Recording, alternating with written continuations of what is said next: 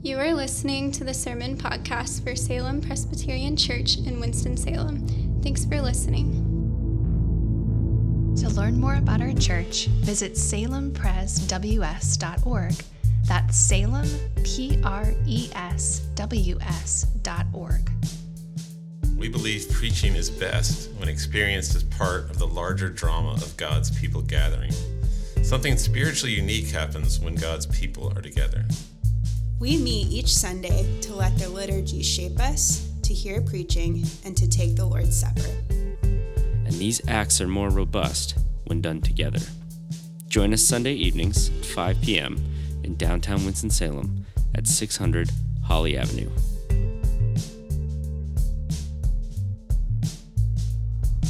Hello everyone, I'm Crick Watkins.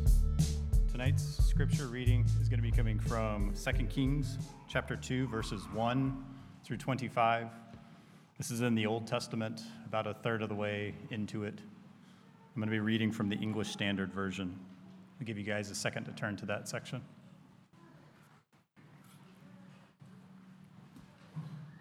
And for those who are able, please stand with me for the reading of God's holy and inerrant word.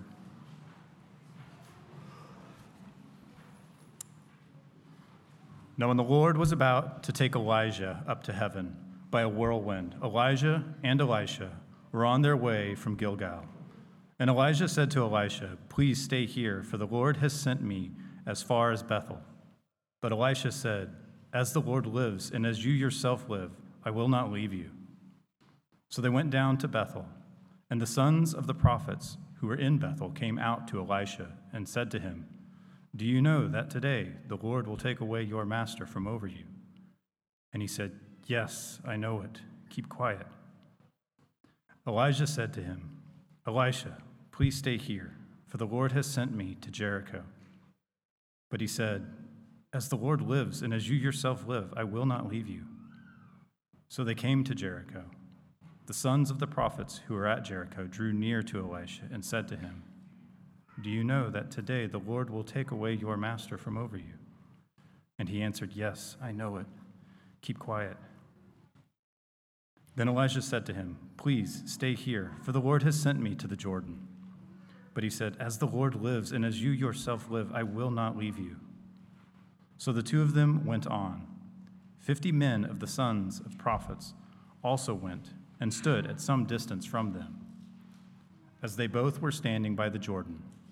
Then Elijah took his cloak and rolled it up and struck the water, and the water was parted to one side and to the other, till the two of them could go over on dry ground. When they had crossed, Elijah said to Elisha, "Ask what I shall do for you before I am taken from you." And Elisha said, "Please, let there be a double portion of your spirit on me." And he said, "You have asked a hard thing. Yet, if you see me as I am being taken from you, it shall be so for you. But if you do not see me, it shall not be so." And as they still went on and talked, behold, chariots of fire and horses of fire separated the two of them. And Elijah went up by a whirlwind into heaven. And Elisha saw it, and he cried, my father, the chariots of Israel and its horsemen." And he saw him no more. Then he took hold of his own clothes, and he tore them in two pieces. And he took up the cloak of Elijah that had fallen from him, and went back and stood on the bank of the Jordan. Then he took the cloak of Elijah that had fallen from him and struck the water, saying, "Where is the Lord, the God of Elijah?" And when he had struck the water was parted to one side and to the other, and Elisha went over. Now when the sons of the prophets who were at Jericho saw him opposite them, they said, "The spirit of Elijah rests on Elisha." And they came to meet him and bowed to the ground before him. And they said to him, "Behold, now there are with your servants 50 strong men. Please, let them go and seek your master. It may be that the Spirit of the Lord has caught him up and cast him upon some mountain or into some valley." And he said, "You shall not send." But when they urged him till he was ashamed, he said, "Send." They sent, therefore, 50 men, And for 3 days they sought him, but did not find him. And they came back to him while he was staying in Jericho, and they said to them, "Did I not say to you, do not go?" Now the men of the city said to Elisha, "Behold, the situation of this city is pleasant, as my Lord sees, but the water is bad, and the land is unfruitful." He said, "Bring me a new bowl and put salt in it." So they brought it to him. Then he went to the spring of water and threw salt in it and said, "Thus says the Lord, I have healed this water. From now on, neither death nor miscarriage shall come from it." So the water has been healed to this day, according to the word that Elisha spoke. He went up from there to Bethel, and while he was going up on the way, some small boys came out of the city and jeered at him, saying, "Go up, you bald head! Go up, you bald head!" And he turned around, and when he saw them, he cursed them in the name of the Lord. And 2 she-bears came out of the woods and tore 42 of the boys. From there he went on to Mount Carmel, and from there he returned to Samaria. This is the word of God for the people of God.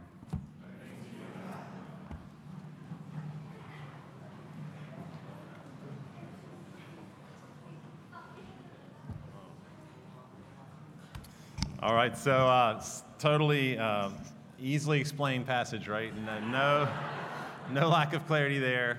Self-explanatory. Today we're coming to the place in the story where sadly we're moving from Elijah to Elisha, and it's the passing of the mantle. You may have heard that phrase before, passing the mantle. It actually comes from this story. That's where that phrase comes from. He's passed the mantle. Because in verse 13 it says he took up Elijah's cloak, and that's another word for a cloak is a mantle. So this is the passing of the mantle, and Elisha is receiving all the power that Elijah had. And this is the very first story where there's no king at all involved. There's no king mentioned. And the part of the reason to say that is that the power of a king is smaller than the power that Elijah gives to Elisha. So it's like this transcends all the kings. This is higher than the kings of Israel, because this kind of power is not an empire power. It requires no coercion, no violence. It's not something you compel or you twist anybody's arm about. The kingdom power that he's passing along is sometimes they define that as soft power. And soft power is a kind of a power that works simply by attraction and beauty and kind of being mesmerized by it. So I think about the Grand Canyon would be a soft power, or a Taylor Swift concert maybe. If you're a Swiftie, I have not been to one, but I imagine there's enormous power there because people love them. And that kind of power is the power of the kingdom, where there's inspiration. And the kind of power specifically that we see in this passage is it's redemptive power. It's a power that makes everything sad become untrue, to quote J.R.R. Tolkien. It's a power that unravels evil and that can turn bitter salt water into fresh sweet water. That's the kind of power that we're talking about here. So I want to look at kingdom power and then the fact that it is a redeeming power. Those two things. First of all, the power of the kingdom that is not like the power of the empire. It says in verse 1 that Yahweh was about to take Elijah into his immediate presence. So it starts out, the whole passage telegraphs the fact that this is where we're going. We're going to the place where Elijah is going to be taken up. This is going to be like his ascension. And Elijah knows this. That's why it tells us that in verse 1. I don't know how he knew it, but he knew it. And it pains him to be leaving his best friend, Elisha. I'm sure part of him is excited about this. Of course, he doesn't know how it's going to happen. That would be a little bit scary to know. If God told you that tomorrow you'll be taken up into his immediate presence without dying, that would be both very exciting and very scary. And I can imagine that Elijah feels both. And he feels the pain of leaving Elisha. That's why he says in verse 2, you can't come to Bethel with me, because my heart is breaking and I kind of want to just do it. Like, let's just get this partying over with. Like if you're partying from your significant other, then sometimes you just want to get it over with and just be done. And I think that's what he wants. So his heart's breaking. He says, you can't come to Bethel. But Elisha, if you remember back in chapter 19, he was the promise that God made to Elijah when Elijah was most despondent, when Elijah was almost suicidal. That's when God tells Elijah, I'm going to bring in a young prophet, a very young prophet. And he's a farmer who's very wealthy, and he will be plowing with his oxen, multiple oxen, which is why we know he's wealthy. It was rare to have one oxen, much less multiple oxen. And so Elisha is this young man that God brings in when Elijah is exhausted to strengthen his ministry. And Elijah was a father to Elisha. I mean, I imagine Elisha was around 15, 16 when they first met. So very much a father figure. And so in verse 2, Elisha says, as the Lord lives and as you live, I will not leave you. And my mind went right to the scene in the Fellowship of the Rings at the very end of the movie where Sam Gamgee will not leave Frodo. And even though he can't swim, when he sees Frodo on the other side of the river Anduin, he jumps in the water and he starts to drown. And he says, I'm coming for you, Mr. Frodo. And that same level of passion and desire to care for Elijah is there in Elisha. And he will not let Elijah go. I love their dialogue where he's like, let me go with you. He says, no. And he says, please. And he says, okay, but just to Jericho. And then Elisha says, no, I want to go farther. And he says, okay, just to the Jordan then. And he says, no. And he just wants to keep coming. And I think that is at the heart of the power of our church. If our church has any power at all, the power is in the love that we have for each other. The power is in the affection, the tears you would feel if you weren't able to be a part of the church anymore. That's the power that the kingdom has. It's like Mary clinging to Jesus where she doesn't want him to go away. That's power. That's what Elisha is doing here with Elijah. And in verse 11, it says that as they were walking along and talking, I mean, talk about an interruption conversation. I've had a conversation interrupted before, but this is like the ultimate one. As they're talking and going along the way, behold, which means look, chariots and horses of fire separated them. And chariots and horses were like the strongest things they knew about. It'd be like a freight train or a jet airplane or a space shuttle. So what that means is that these fiery, powerful forces separated them. And I imagine that's to protect Elisha, because Elisha does not want to get caught up in this event. Because pretty soon, those chariots and horses like start swirling or something like that, and they produce a tornado. And as this is all happening, Elisha tears his cloak, and he's sobbing uncontrollably. And his master, his father, verse 11, is taken up by a whirlwind into heaven. And the other two times that word is mentioned is Job, where God answers Job out of the whirlwind. And then with Ezekiel, where Ezekiel sees God in a whirlwind. So we're talking about a twister or tornado. Imagine a 300-mile-per-hour tornado, like in Oklahoma or somewhere like that. I looked at a bunch of YouTube videos of tornadoes. It's just their power is terrifying. Like nothing can destroy a house quicker. I mean, a hurricane's not even close. If a tornado gets a house, it's just immediately gone. I mean, you've seen probably The Wizard of Oz, and that scene always really scared me when Dorothy and Toto are brought up into the tornado.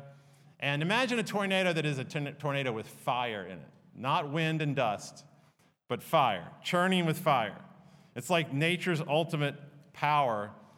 But in this case, the fire is love. The fire is the love of God, which is even stronger than the love of Elisha and Elijah. It's this tornado of red fire. That's how much God wants him in his presence. There's only two people in the Bible that this happens to that never died. I mean, even Jesus died. The other one is Enoch. But there's only two that did not ever die. And so this is one of two people. And that shows us something about Elijah that's obviously very important. And what I think it is that God is basically saying, I know you're suffering. I see all of the starvation you went through for those 3 years, the lack of water, your thirst, the way you were exposed in the desert, the terrible clothes you had to wear, the fact that you were hunted down by Jezebel and Ahab, being rejected by your own people, being ready to die. I saw all of that, and I want you right now in my presence. And I see that as like this amazing expression of God's love and passion for his son Elijah. And so he just brings him into, he takes him up into his heart. He brings him into his love. And then as that's all happening, Elisha's like on the ground looking up at this tornado with Elijah going up into heaven. And he cries out in verse 12, "Father Elijah, you were the war chariot of Israel." You were the war chariot of Israel, which is a strange thing to call somebody. You know, we wouldn't probably say something like that these days. But the war chariot was the weapon of mass destruction in the ancient world. If you had a war chariot, that was like the strongest thing you could have as an army. That's why Pharaoh and his chariots were so scary to the Israelites, because they had war chariots. So these are major war horses that are pulling along these huge war chariots.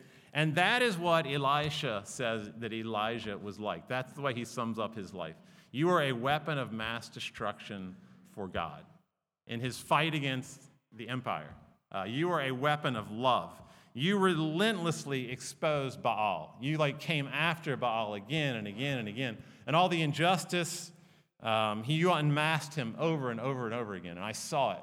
I saw you go to Ahab, when Ahab took when he took Naboth's vineyard, I saw you do that.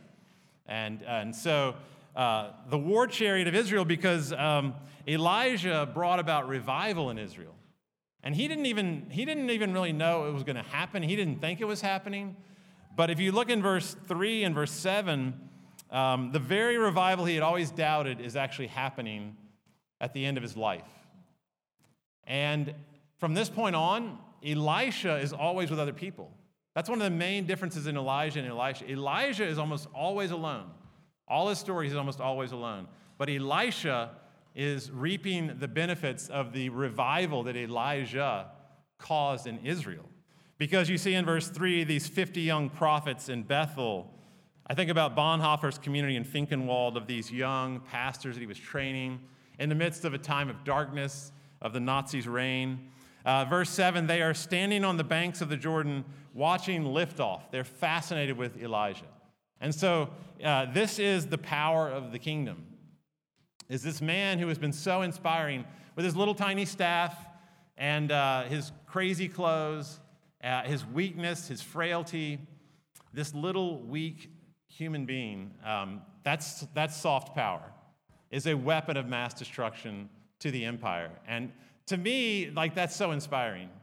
And one thing I love about the Bible is it doesn't give us principles very often, like all these principles to live by. It gives us stories to inspire you, to want to be like Elijah, to want to have your passion fueled to be like an arrow pointing to heaven. I'm reading a biography about Rich Mullins. And Rich Mullins, if you know his music, he wrote Our God is an Awesome God. And his life was like an arrow just pointing to heaven. I mean, he would do anything for God. His whole life was lived for God. It's a great book. And that's what Elijah was like, and that's what I want to be like. I want a double portion of his spirit.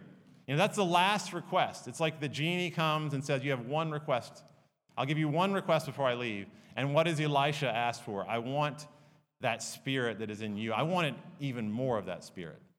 And that's not arrogant. That's not saying I want to be twice as strong as you. I was asking somebody from our congregation recently, how I could pray for her. And I love what she said. She said, I want to be used to spread the kingdom of God as much as is possible. And that's what Elisha wanted. He wanted a double portion of Elijah's spirit. And I pray that for my children, that they will do great damage to evil wherever they go. And I pray that for y'all. And I pray for most of y'all, the ones that I know. I pray for you every week. And the prayer is these things, let them be on fire, for God, like Elijah was. And so that's the power of the kingdom. And the amazing thing about that power is that it is always redeeming. It is always unraveling evil. It's always making everything sad become untrue. It goes into dark places like Bethel and Jericho, and it makes the sour, toxic water sweet and fresh. So the first thing that Elisha does when Elijah's gone is he parts the Jordan River. And that's how Israel came into the Promised Land. So he's like the new Israel coming into the Promised Land. And it says in verse 14, he struck the Jordan, and he said, where is the Lord, the God of Elijah? And when he said that, the waters parted. Like, he imagined the Yadkin River just being unzipped, and it just parts. That's what happens. And Elisha marches right into Jericho. And what do you know about Jericho from the other stories of Israel is that's where Joshua took them right when they entered the Promised Land. They went to Jericho, and they fought against the stronghold of the Canaanites. And Jericho is now a stronghold where Baal has been wreaking havoc on this beautiful land. And so in verse 19, he comes into the city, and the elders say, this is a beautiful town, as you can see. That's in verse 19. And sure enough, TripAdvisor says, because I looked at images of it, and TripAdvisor says this is one of the very oldest cities in the world, some of the most ancient ruins in the world. There's a cable car, there's a water park. That was surprising. There are many fine restaurants, all in a beautiful garden setting. So Jericho is still beautiful. And yet, although it's beautiful, it says that the water is bad, and it poisons the land, producing death and miscarriage. And I immediately thought about the Flint River, if you know that story, near Detroit, where this massive environmental injustice occurred, where these minority neighborhoods were being affected by lead poisoning in the water, and these companies were dumping all this stuff, all this sludge into the Flint River, which was once a beautiful river. Because it was going through minority neighborhoods, they didn't care about it, and so it poisoned a lot of the children.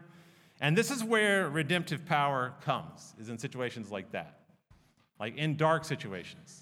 That's where the power of the kingdom shows up.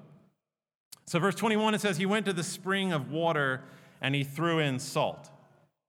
Into the toxic river, he threw in salt, which seems like the opposite of what you'd want to do. You would think that by purifying water, you would not put in salt, but it works. And I'll talk about that at the end.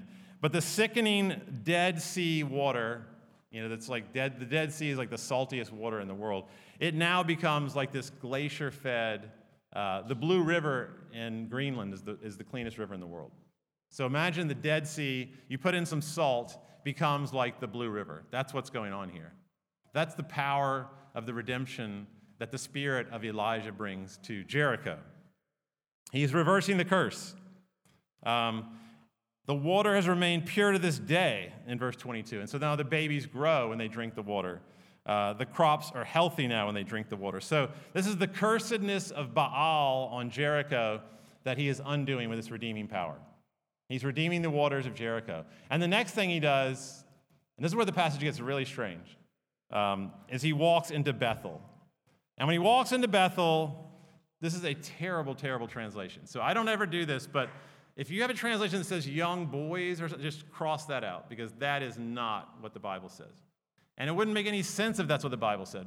First of all, young boys don't travel in packs of 42 and curse people. Like, that's not at all what a young boy... This is a gang of thugs. These are like teenagers. These are like the teenagers that killed the man in Haynes Park a couple of years ago, who was underneath that bridge near Brunson Elementary School. These were 17-year-olds that just... in cold blood, they killed that guy. So 17-year-old boys can be absolutely horrible and violent and lewd and ruthless.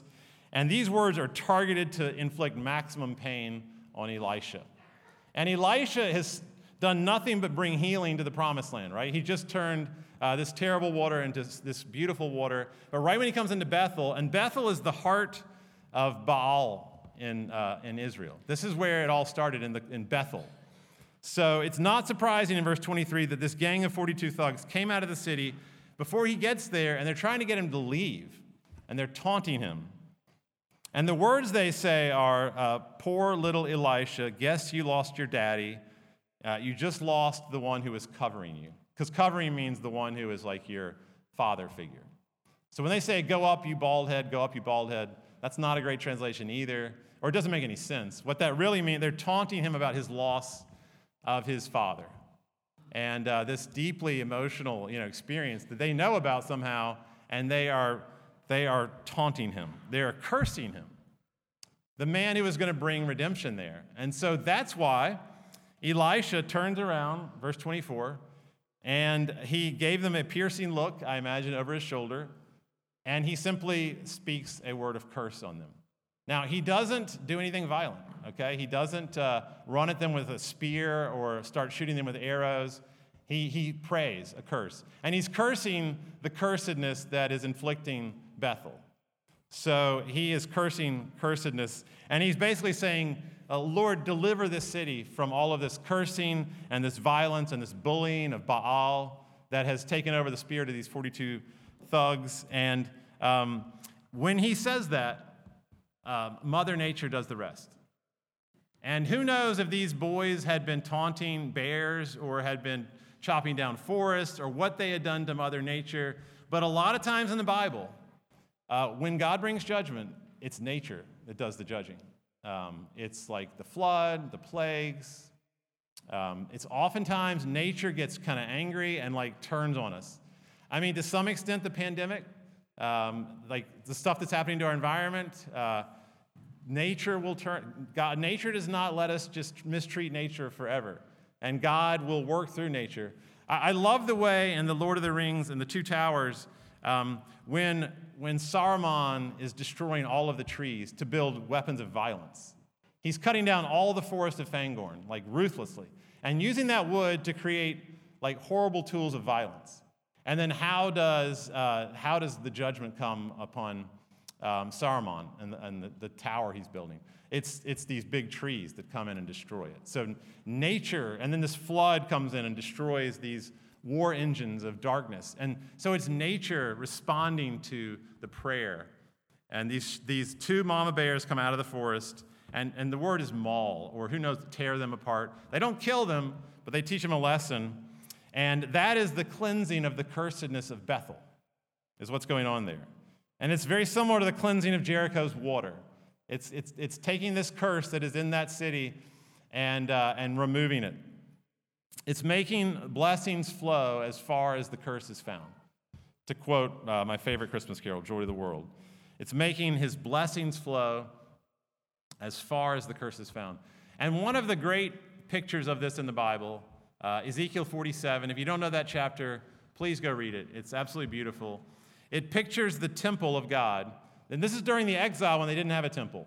And Israel was lamenting the fact they had no temple. But it pictures a new temple at the end of time. This beautiful temple that is the church, because we are the new temple. And it's a picture of the church in the last days, in the new age, in the age of Christ, the Messiah. And it is a temple from which flows this river. And it's not just a river of fresh water. It's a river that turns dead salt water into fresh water.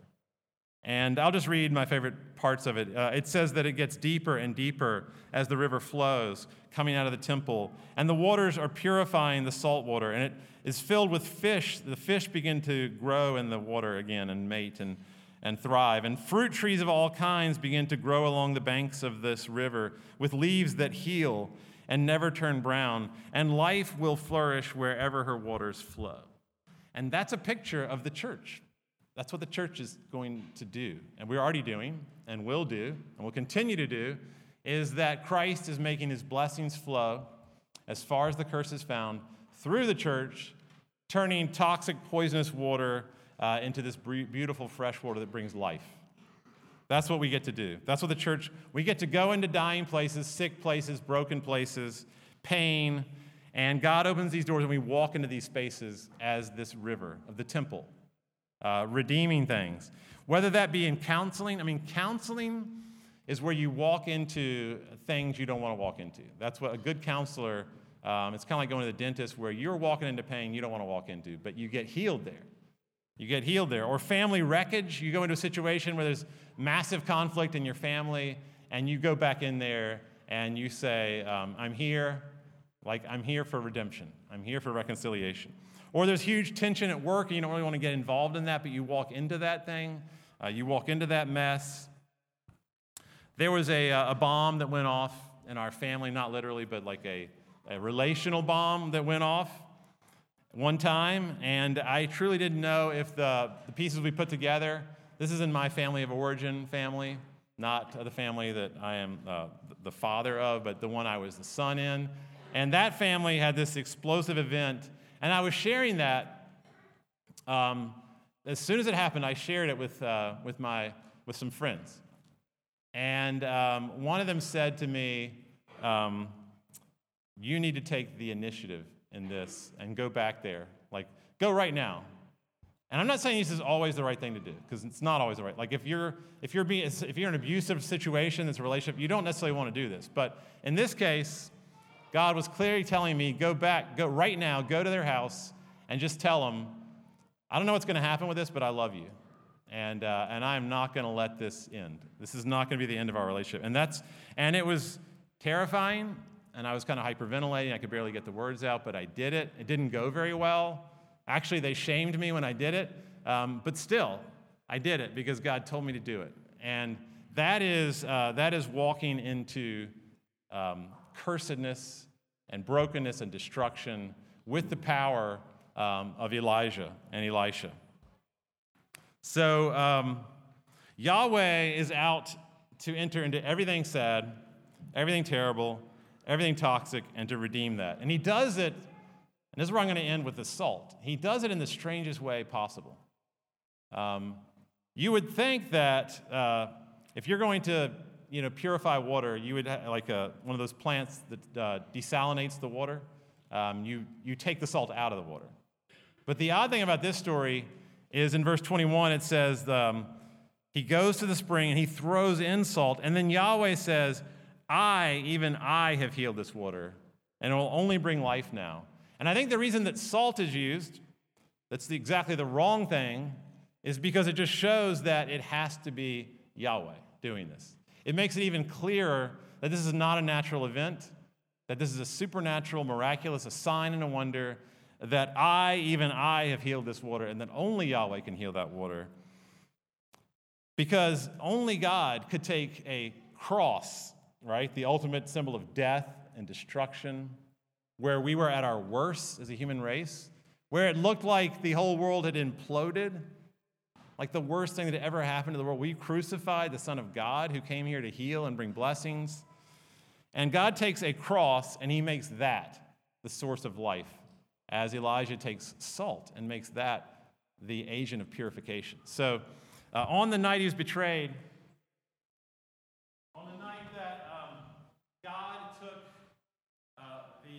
the foolishness of the gospel and brought about his redemption, it was not on the night that we said hallelujah and raised palm branches to him. It was on the night that we looked like we had destroyed everything. The human race looked like we screwed everything up. And he said, no, I am doing this intentionally, purposefully. I know exactly what I'm doing right now, and I'm about to die to give you my very life, my body, broken for you. And in the same way, he took the cup. And when he had given thanks, he said, this is my redeeming blood shed for you for the forgiveness of your sins. So whenever we eat the bread and whenever we drink from the cup, we are proclaiming this amazing event where God takes something that should never have healed the world, the last thing you would ever think would purify and redeem the world, and he uses that as his agent of transformation and healing. So I'm going to pray for us as we come to this table. Father, thank you so much for the waters of life that turned my life around, that purified my heart. It was very salty, and it was unclean, and you have poured out your fresh water into my life, and so many of our lives in here. And I pray if there's anybody here that's not happened to them yet, and they don't know what it means to be cleansed and to be healed, I pray that they would feel, Lord, experience your love when we take this meal. And I pray in Jesus' name.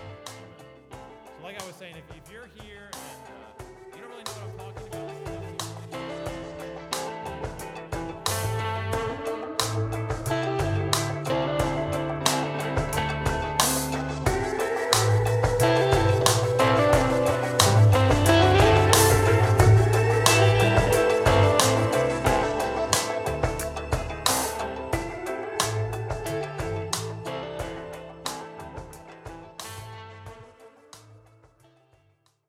And remember, we love you, rascals.